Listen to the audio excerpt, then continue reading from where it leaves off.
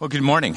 I have a couple things I want to just mention to you before we get started. And the first is that if you, on your way out, want to grab one of these Wyzetta Weeklies, it'll tell you some of the things that are happening in the church.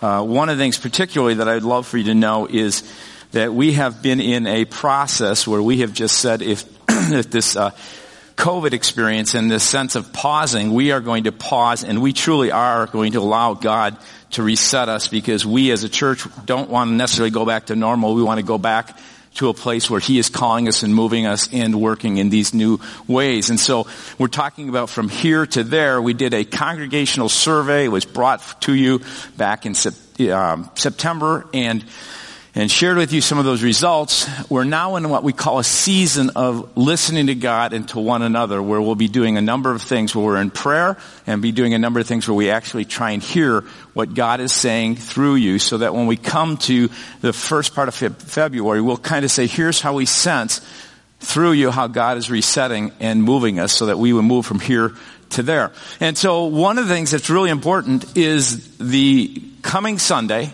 November 15th, and then on that Wednesday, the 18th, there are opportunities to sign up to get into a Zoom group. You can go on the website, and if you just go down a little bit, you'll see where you can click into it, and you can choose the group that is appropriate to who you think you are or where you fit. Another easy way to do it, if you have a phone, is just a text.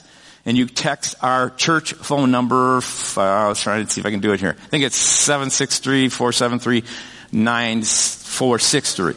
Yeah, there we go. You can do that, 763-473-9463. And if you would do that, you can then put the word focus, and it'll bring you right to those places where you sign up, and you get that drop-down box, and you can sign up for one of those. We would love for as many people as possible to take part and to do that. So if you would do that, we'd appreciate it, and we really want to hear from you. We want to engage everyone both in prayer to God and hearing Him, as well as hearing one another and what He has to say through us as we move to that place of there. Now, someone said to me this morning, you're dressed kind of summery, no socks and this shirt. And I thought, yeah, exactly. I'm going to live in Minnesota this last week of summer as best I can.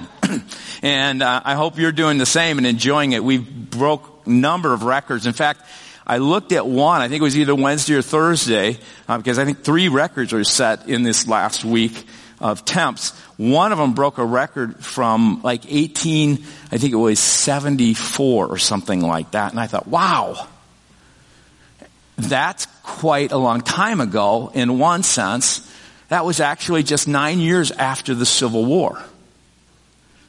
And I thought, wow, that's record breaking. And thought about, man, how in one sense so much has happened. There are now cars and planes and computers, and not just cars, planes, and computers. There's all kinds of other things that are changing and have changed so rapidly in just those years to this date.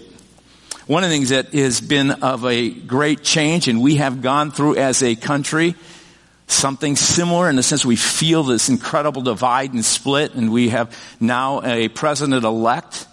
I just want us as believers and followers of Jesus, I don't care what side you're on, to recognize that we are followers of Jesus in the kingdom of God, and we will do what we're supposed to do within this kingdom of this earth, and to follow Him to the best we can, one another, towards this aim of bringing Christ to as many people as possible, bringing His cause to those who are needy and poor and ill, and justice, and all the things that He calls us to do is to lead in such a way that we follow Him and His will. So let's pray. Father, I pray right now for our nation. I do pray, God, for your hand sovereignly to guide it, and I pray that you would bring healing.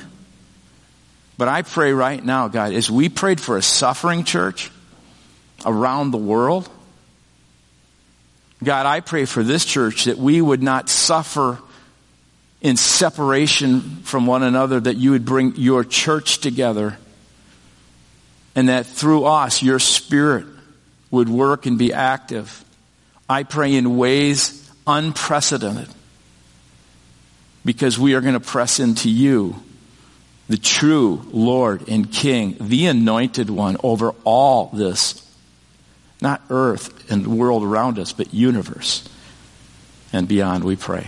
And thank you. In Christ's name, amen.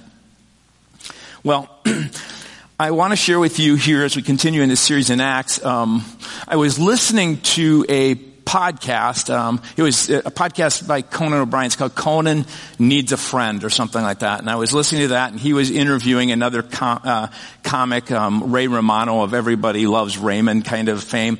And they were talking back and forth. And it was very interesting, and they had some interesting dialogue. But at one point, they just talked about the embarrassment of their first comedy club experience. And they kind of shared some of their stories around that, which reminded me, as I was preparing this message, and we look at Acts, where it's the very first message that Peter ever gives, it reminded me of some of my first experiences, especially even my first experience.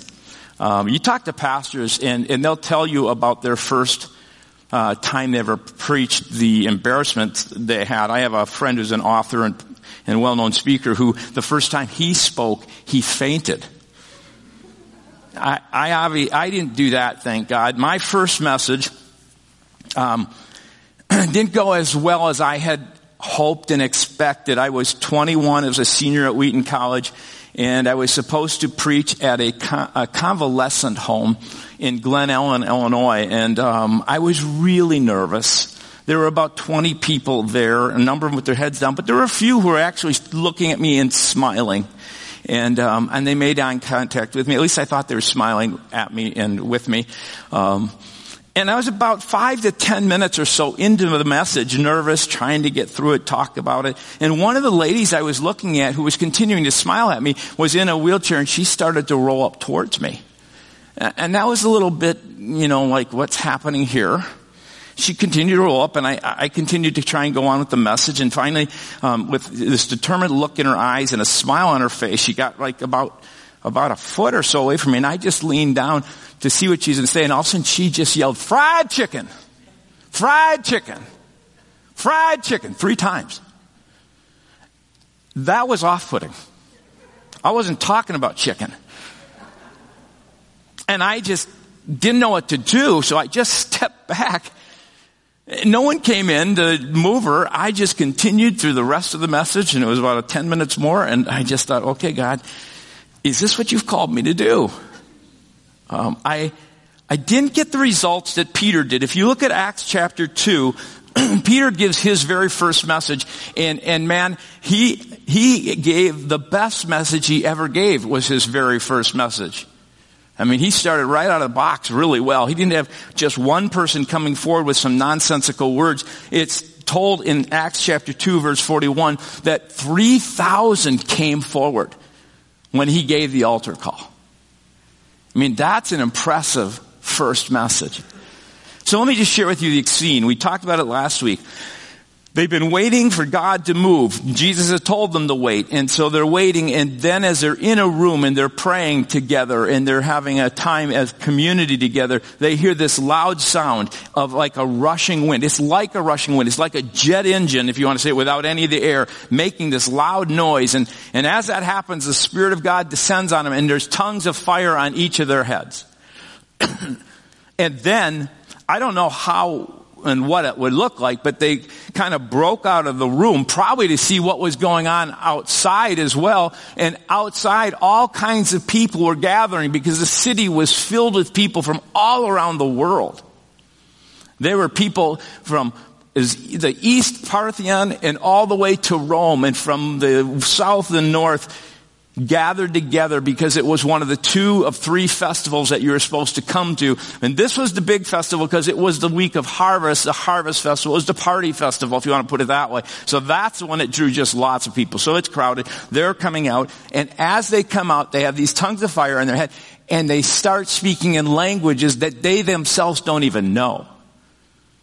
And as they're speaking these languages, people are trying to figure it out. And some of them are saying, boy, I hear them speaking my language, and they're talking about the incredible works of God. And they're hearing this as it's being kind of spoken out by different people. And they start looking around and they go, man, this is weird. These are Galileans. These are backcountry kind of hill folks. They're not the ones who went to university that are speaking a number of different languages. What's going on? What's up? And that's kind of what you see as you get into the background. As we come to verse 2:14, it is Luke writes, then Peter stepped forward. Literally, it's a passive form of to stand, which gives you more of the idea that he's standing there, it says, with the 11, and they're looking at Peter, because Peter was the one who would usually speak and put his foot in his mouth, so to speak. And they're kind of looking at the idea, even with the verb is all kind of looking at one another, who's going to say something, and it's almost like they kind of push Peter forward in that sense. And so you get this sense that Peter stands forward and he's responding to what these people are saying. And Peter, unprepared with no notes, he steps forward. God's Spirit descends even as unschooled and as untrained and as unprepared as he may be. He had within him at that moment the unstoppable, unbelievable, unsurpassable wisdom and power of God's Spirit. What I want you to note is what made his word so powerful, what makes this, as I've titled this series, unstoppable, is that he is aligned with God and through his Spirit is able to do what God calls him to do. I just want to say as we get into this, I don't care how unprepared or how untrained you are. I don't care where you're at right now in your own life. I know you could be in a time of difficulty or a time of pain. You could be in a time of joy. You could be in a time where you're seeing your gifts being used well. You could be in a time where you don't even know what you're supposed to do with what you got. But I do know this, if you know Jesus, you have the Holy Spirit in you. You have the unstoppable power and presence of God. And there will be lies in your head that says you're not able to, you can't do it. I want to tell you, as you just keep putting one foot in front of the other, God will move and work through you. He will bring you through whatever time you're in. He will bring you to the place he wants you to be. And so Peter steps forward. It's not about how gifted or talented or trained or skilled any one of us are. It's not about us at all. It's about Jesus and his Holy Spirit. I shared with you that I had this word a while back when I was really in a place where I was in a low moment. I was trying to figure out what God was doing in my life in the church, and it just was really about a year and a half ago, as I was maybe even less than that, as time just kind of, seems to get longer. It could be even a year ago, and I remember praying with 3 other people who I really know hear God and listen to God, and we were praying together, and they were using some of the stuff that we use in Gateway Prayer Ministry, and we were just kind of going through it and kind of what are some of the lies, what is God saying to, what do you hear God saying about that? And I remember kind of going, and my modus operandi is, you gotta make it happen. I got that from my childhood. I think it's part of my personality nature. It's you gotta make it happen. So I have it both in my history and within me, and I was thinking, I need to participate with God. He's going to participate with me to make it happen. I'm up here in my head, and they're saying, so what do you hear God saying? And I go, I can't say that because I don't believe. And all of a sudden I had this deep impression in my heart from the Spirit of God. And the words were, I can't, it's not like a voice, the words were just present in me that said, watch. I'll make it happen. And I just said, God, okay. And I've been doing a lot of watching. It is a really fun place to be. Now I have to confess that I do a lot of kind of getting in and trying to make it happen on my own. But you know what? I'm learning. I'm seeking to learn how to watch. What I want you to watch in this passage here, what I want you to pay attention to, is there are 3 things that happen. There's a divine pattern that takes place. There's what is then I call a divine promise.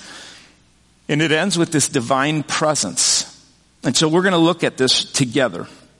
And first there is this divine pattern, and you'll see it all throughout the Word of God. God works, and then we respond. We witness to it. And so throughout Acts, you'll see that pattern. God works, and we respond.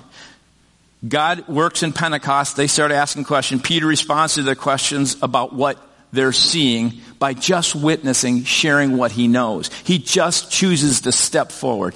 He sees God work and he steps forward. Acts chapter 2, verse 12 through 16. The people are dumbfounded. They're taking guesses. They're asking, how could these Galileans do it? What's going on? Listen to what it says. They stood there amazed and perplexed. What can this mean? They asked each other. But others in the crowd ridiculed them, saying, they're just drunk, that's all. And then Peter stepped forward, and with the 11 other apostles, he shouted to the crowd, because they didn't have a PA system then, so he shouts to this crowd, listen carefully, all of you, fellow Jews and residents of Jerusalem, make no mistake about this. These people are not drunk. So he's responding to what they're seeing. They're not drunk as some of you are assuming. 9 o'clock in the morning is much too early for that. I know you say it's noon somewhere. That's not going on. No, I added that. That's not in the scripture. Anyway, no, what you see was predicted long ago by the prophet Joel. Here's the pattern. God's Spirit moves. And we are to move in response to that with His Holy Spirit. It's not about you. It's not about how trained you are. It's not about how skilled you are. It's just when you see God move, He begins to prompt you and you step out in faith and you move. It's seen all throughout the book of Acts. You'll see it again and again. God's at work. John and Peter, they walk by. God prompts them to speak to this guy who's asking for gold and silver, and they don't have gold and silver, and so they respond as God tells them to. There's a healing, and then Peter gives his second sermon. We'll see this response throughout God's Word. It was the pattern of the life of Jesus. You may kind of go, Jesus actually did this? Yes, He did. He actually tells us He did that. There was a time in John chapter 5, it's a Sabbath day. He's walking through the pool of Bethsaida. And as He's walking through, it says in verse 3 of chapter 5, here a great number of disabled people used to lie, the blind, the lame, and the paralyzed. There was an invalid that was there who had been brought by his family over the years for 38 years. And Jesus with his followers, I don't know if they're taking a shortcut or the Spirit prompted him to walk through, but he walks through there, and at a certain point, he's walking by all kinds of people, so recognize this. And he stops at one, prompted by the Spirit, and he gives us healing on the Sabbath. And he walks by, and we're not told that he heals anybody else. And you have this incredible pattern, and at that point, the religious people of that day were really upset because healing on the Sabbath was a work. And then he told them to take his cot and to get up and walk and go home and share what happened. Walking by taking your cot was an act of work. So the religious people are pretty ticked. They don't care about the activity of God as much as they care about the fact that the activity of God is getting in the way of their own power and their own self-righteousness. And so listen to what Jesus says to these guys. Here's the pattern again. He tells you in verse 19. So Jesus explained, I tell you the truth. The Son can do nothing by Himself. That's an interesting thing. He is both God and man. But He chose in this time, because we know He wasn't omnipresent, He chose to give up the omnipotence and He chose to give up the omniscience. Not that it wasn't there. He just willingly put it aside and didn't tap into it. He was totally reliant on the Holy Spirit. He can do nothing by Himself. He only does what He sees His Father doing. So when the Father begins to move and the Holy Spirit prompts Him, He acts. What I love about that is because of the salvation we received, because we have set toward God and repented and said, forgive me of my sins. I'm going to be a person who lives in your forgiveness and forgives others. I'm going to be a person who experiences your blessing and blesses others. When I walk like this, and this becomes the flow of my life, I'm going to see you move. I'm going to sense the Spirit's prompting, and I'm going to step into what you've called me to do. He does only what He sees the Father doing, verse 19. And whatever the Father does, the Son does also. Now I wish I could say, whatever the Father does, I do also. I don't. And neither do you, because we have sinned. Jesus didn't. Even Jesus followed this divine pattern. And this pattern is still what we're following today. It has not changed since the book of Acts. And that is that when God acts, we step into it. Henry Blackaby wrote a book called Experiencing God. And here's his main point. He says, if you want to experience God in your life, then you must pay attention to what God is doing around you and join Him. Now, that was written a number of years ago. And every time I read it, it's still profound. If you want to experience God's work in your life, you have to be seeing what He's doing, just like Jesus did, just like Peter did, and then you need to join Him. He has what he calls 7 realities of experiencing God. And I want to read these to you because I think they're good to know. And if you don't have time to copy, know how to write them or take a screenshot of it, you can just look it up in the internet, just 7 realities of experiencing God. It's become somewhat popular. One is this: God is always at work around you. That's a fact. God is always at work around you. God pursues a continuing love relationship with you that is both real and personal. We don't have some deistic God who's up there who set things in motion and then you kind of just unwind it. God invites you, 3, to become involved in his work. So he's always extending an invitation saying, I'd love for you tomorrow when you wake up, how about praying and saying, God, I realize that this is real and you're always at work around me. Help me to see how you're at work and thank you for inviting me into it, because when I see it, I want to step into it. Number 4, God speaks by the Holy Spirit and through the Bible, prayer, circumstances, and the church to reveal himself, his purpose, and his ways. So if you want to really understand how God is revealing himself and how he's working, there's just a number of ways that God does to. And we talk specifically around 1, the Spirit of God can use lots of different things, and we also talk about the Word of God. And the Spirit is always in line with the Word.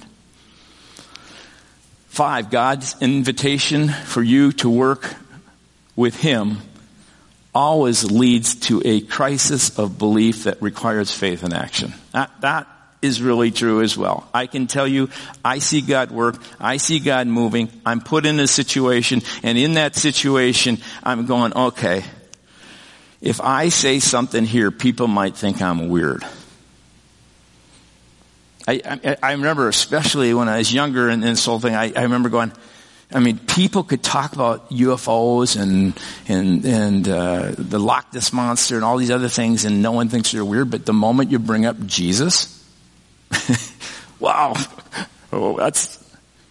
you'll always be a crisis of faith when God prompts you. He might be prompting you to step forward and encourage someone to do something really difficult, and you're going, I don't know if I'm not that kind of. You know what? If you want to experience God, you have to step out in faith. You'll feel that crisis. You must make major adjustments in your life to join God in what he's doing. I like this because mostly what I seek to do, and I think most people seek to do, is we want God to make major adjustments, right? So he can join my story. God, today I'm going to do this, so I'd ask you to bless me. And God says, no, that's not how it works. I want you to be watching all around what I'm doing. And as I'm moving and as I'm working and I prompt and I invite you and you have this crisis of faith, here's what I want you to do. I want you to adjust your life to join my story. And you will be writing the best story you could imagine. And 7, you come to know God by experience as you obey him. That line's huge. You come to know God by experience as you obey him. And he accomplishes his work through you. We get to know God through reading his word. We get to know God through hearing messages like this. These are all good ways in which to know God. But if you want to experience him fully in your life, where you go, whoa, I know God's real, start obeying him as you join his story. So I just want to ask you this question under this divine pattern. Are you willing to say, God, I recognize that you are at work, and how do you want me to step into this just to witness? And I don't mean witness in the traditional way we say, but to witness to what you're doing. Will I be willing to live my life and look around? Do you believe God loves you and desires you to personally experience his presence and power through you? There's a divine promise, and the divine promise just adds to this, and that's what you see as Peter goes on in this message. He says that God will fill you and you will speak and serve. So here is Peter. He's got tongues of fire, still probably afraid, I would imagine, to some degree.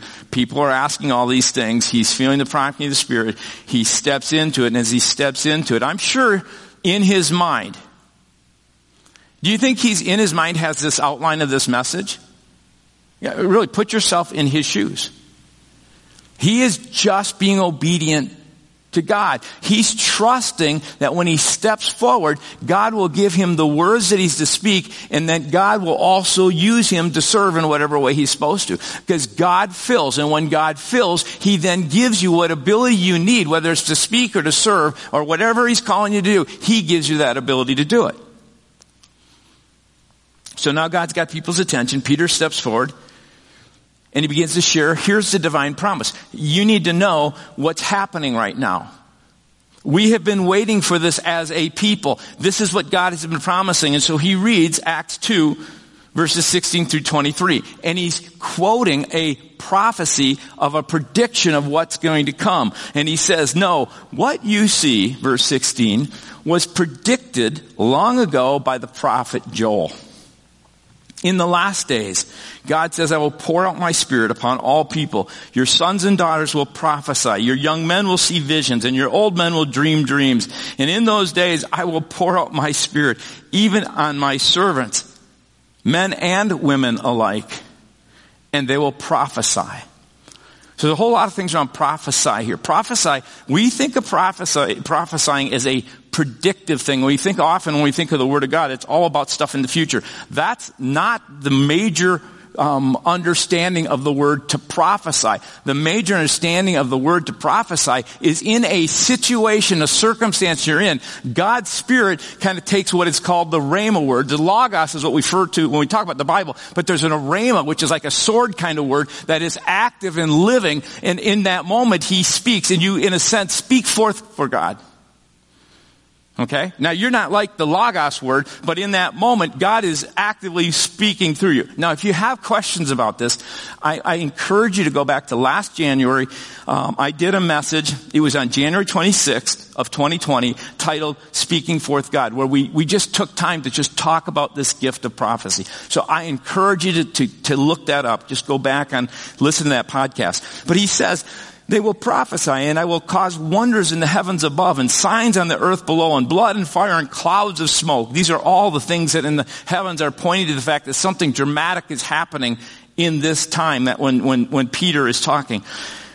The sun will become dark and the moon will turn blood red, and before that great and glorious day of the Lord arrives. So you have to understand, he says in the last days, in the beginning, last days for the people who are in the New Testament times, as well as for us, means this, that at the point of, God is saying there's a series of things going to happen.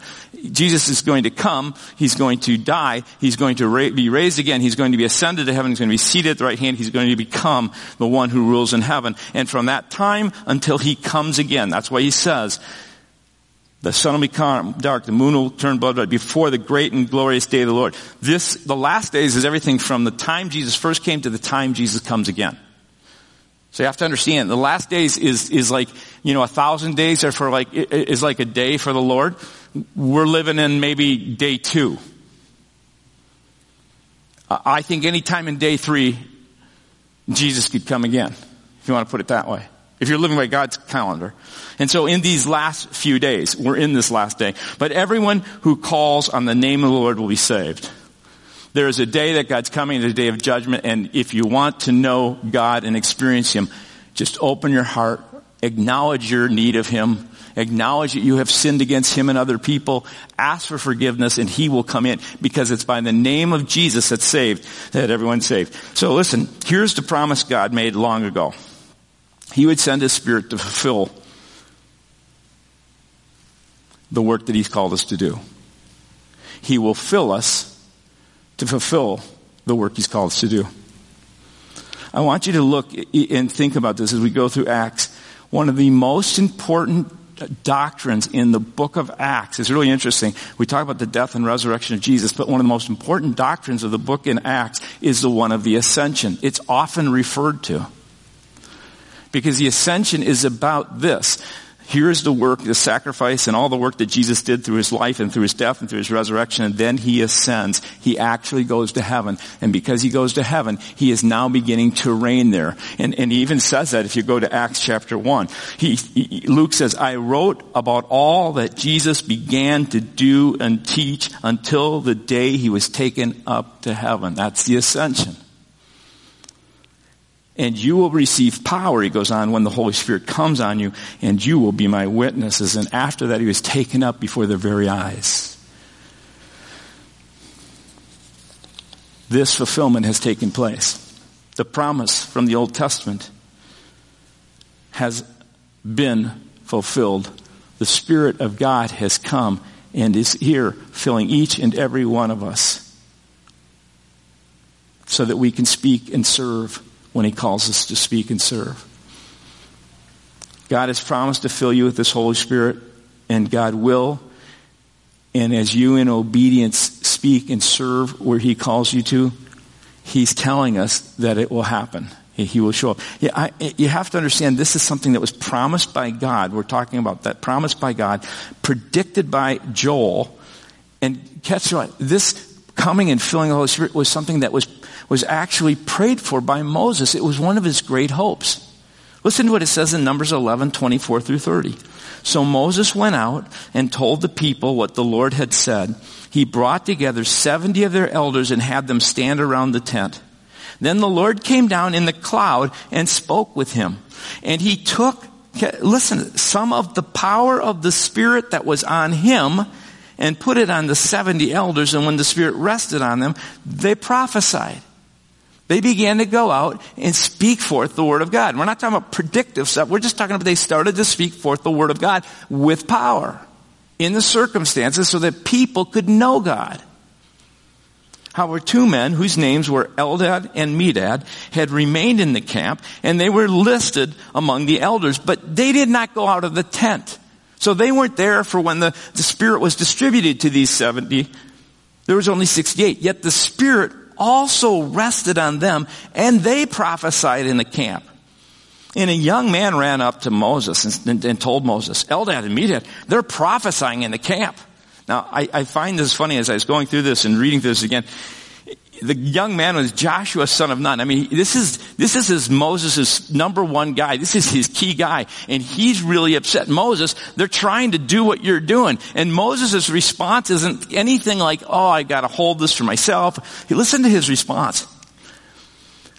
And Moses spoke up and said, because Joshua says, Moses, my Lord, stop them. But Moses replied, are you jealous for my sake? I wish that all the Lord's people were prophets and that the Lord would put his Spirit on them.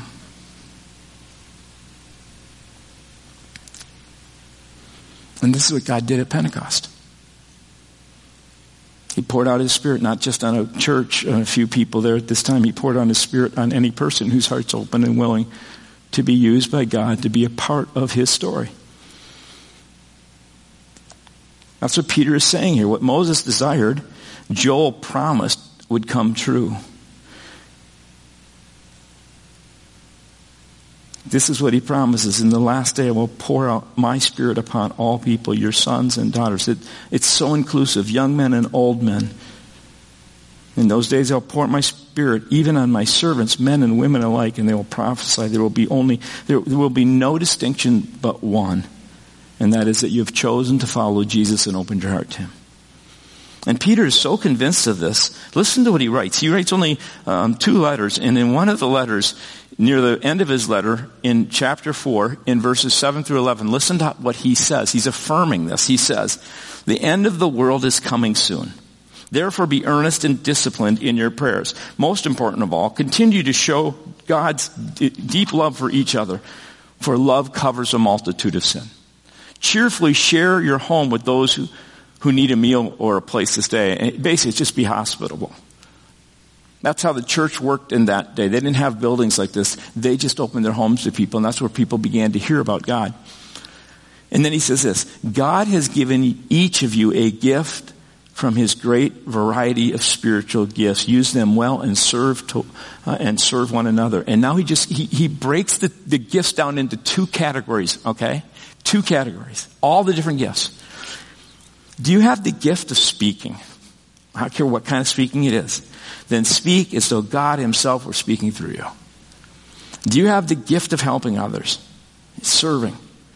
Do it with all the strength and energy that God supplies, whether it's administrative kind of serving or it's helps or it's gifts of mercy, however it is. when you have opportunity, you need to recognize this, that as God is moving and He pleases you, He prompts you into places, you need to move into it as if God Himself is moving into that place and serve with that kind of heart.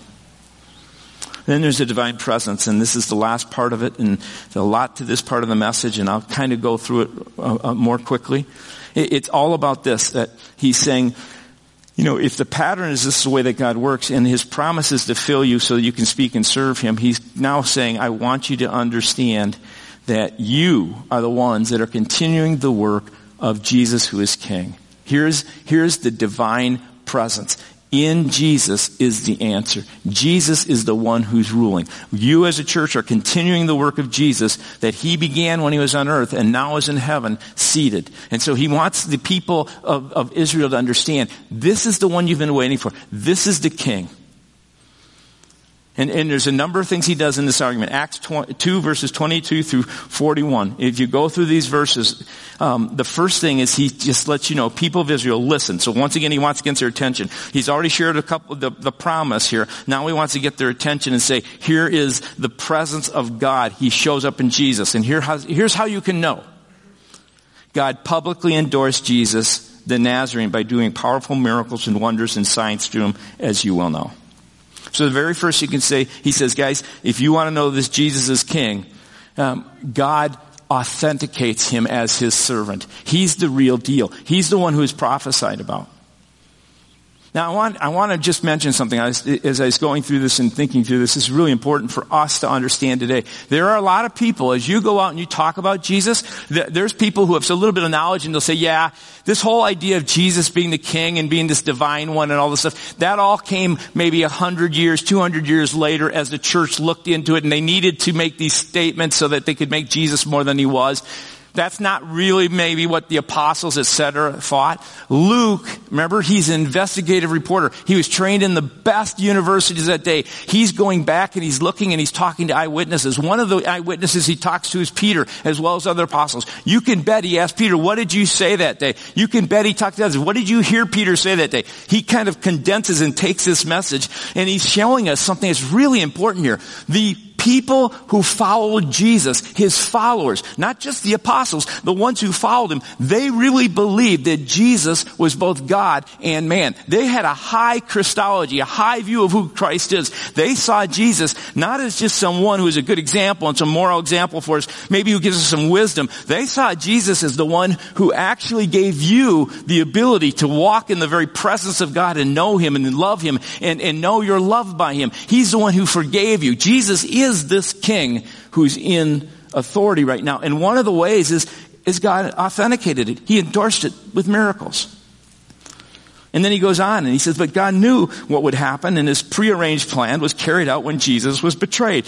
Wait a second. You kind of go, could this have been, was this taking God by surprise? Did it not go the way He wanted to? And what Peter's saying, it wasn't even a mistake. Here's the second thing he says. Not only was it authenticated by God, but this was the assignment God gave to Jesus. He knew ahead of time. It didn't surprise God. It didn't take Him by, it wasn't some thing that wasn't arranged or planned. God knew exactly what He wanted Jesus to do. He assigned it and designed it for Jesus to fulfill this work on earth for us. Notice Peter continues. He makes it clear that even though God's plan was that Jesus would die and that was part of God's plan, He doesn't let them off the hook at all. We kind of want to just say, God's sovereign, so, it's all good. No, God, there's a real delicate balance between what God sovereignly does and what we're responsible for. And so what you see in this picture is Peter says, with the help of lawless Gentiles, I just read this if you're sitting here, you nailed Him to a cross and killed Him. We are responsible for our sin. But God released Him from the horrors of death and raised Him back to life. And then these words are really interesting, for death could not keep Him in its grip. So the Christ's resurrection, He authenticates it with miracles. It's been an assignment that He was given. It was arranged and designed. And now He says with the resurrection that you can tell that God accepted it because God took the sacrifice and He raised Jesus from the dead, which is the sense that, hey, His sacrifice is for you is good. But He says death could not keep Him in its grip.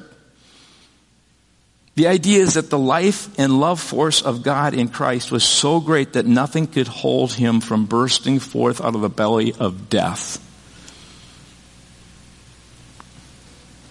It would be like telling a pregnant woman in their final hour, can you imagine? She says, keep the baby in. Just about another hour. And God is saying, no. Jesus is so full of life. His power is so strong that even death could not hold him in place.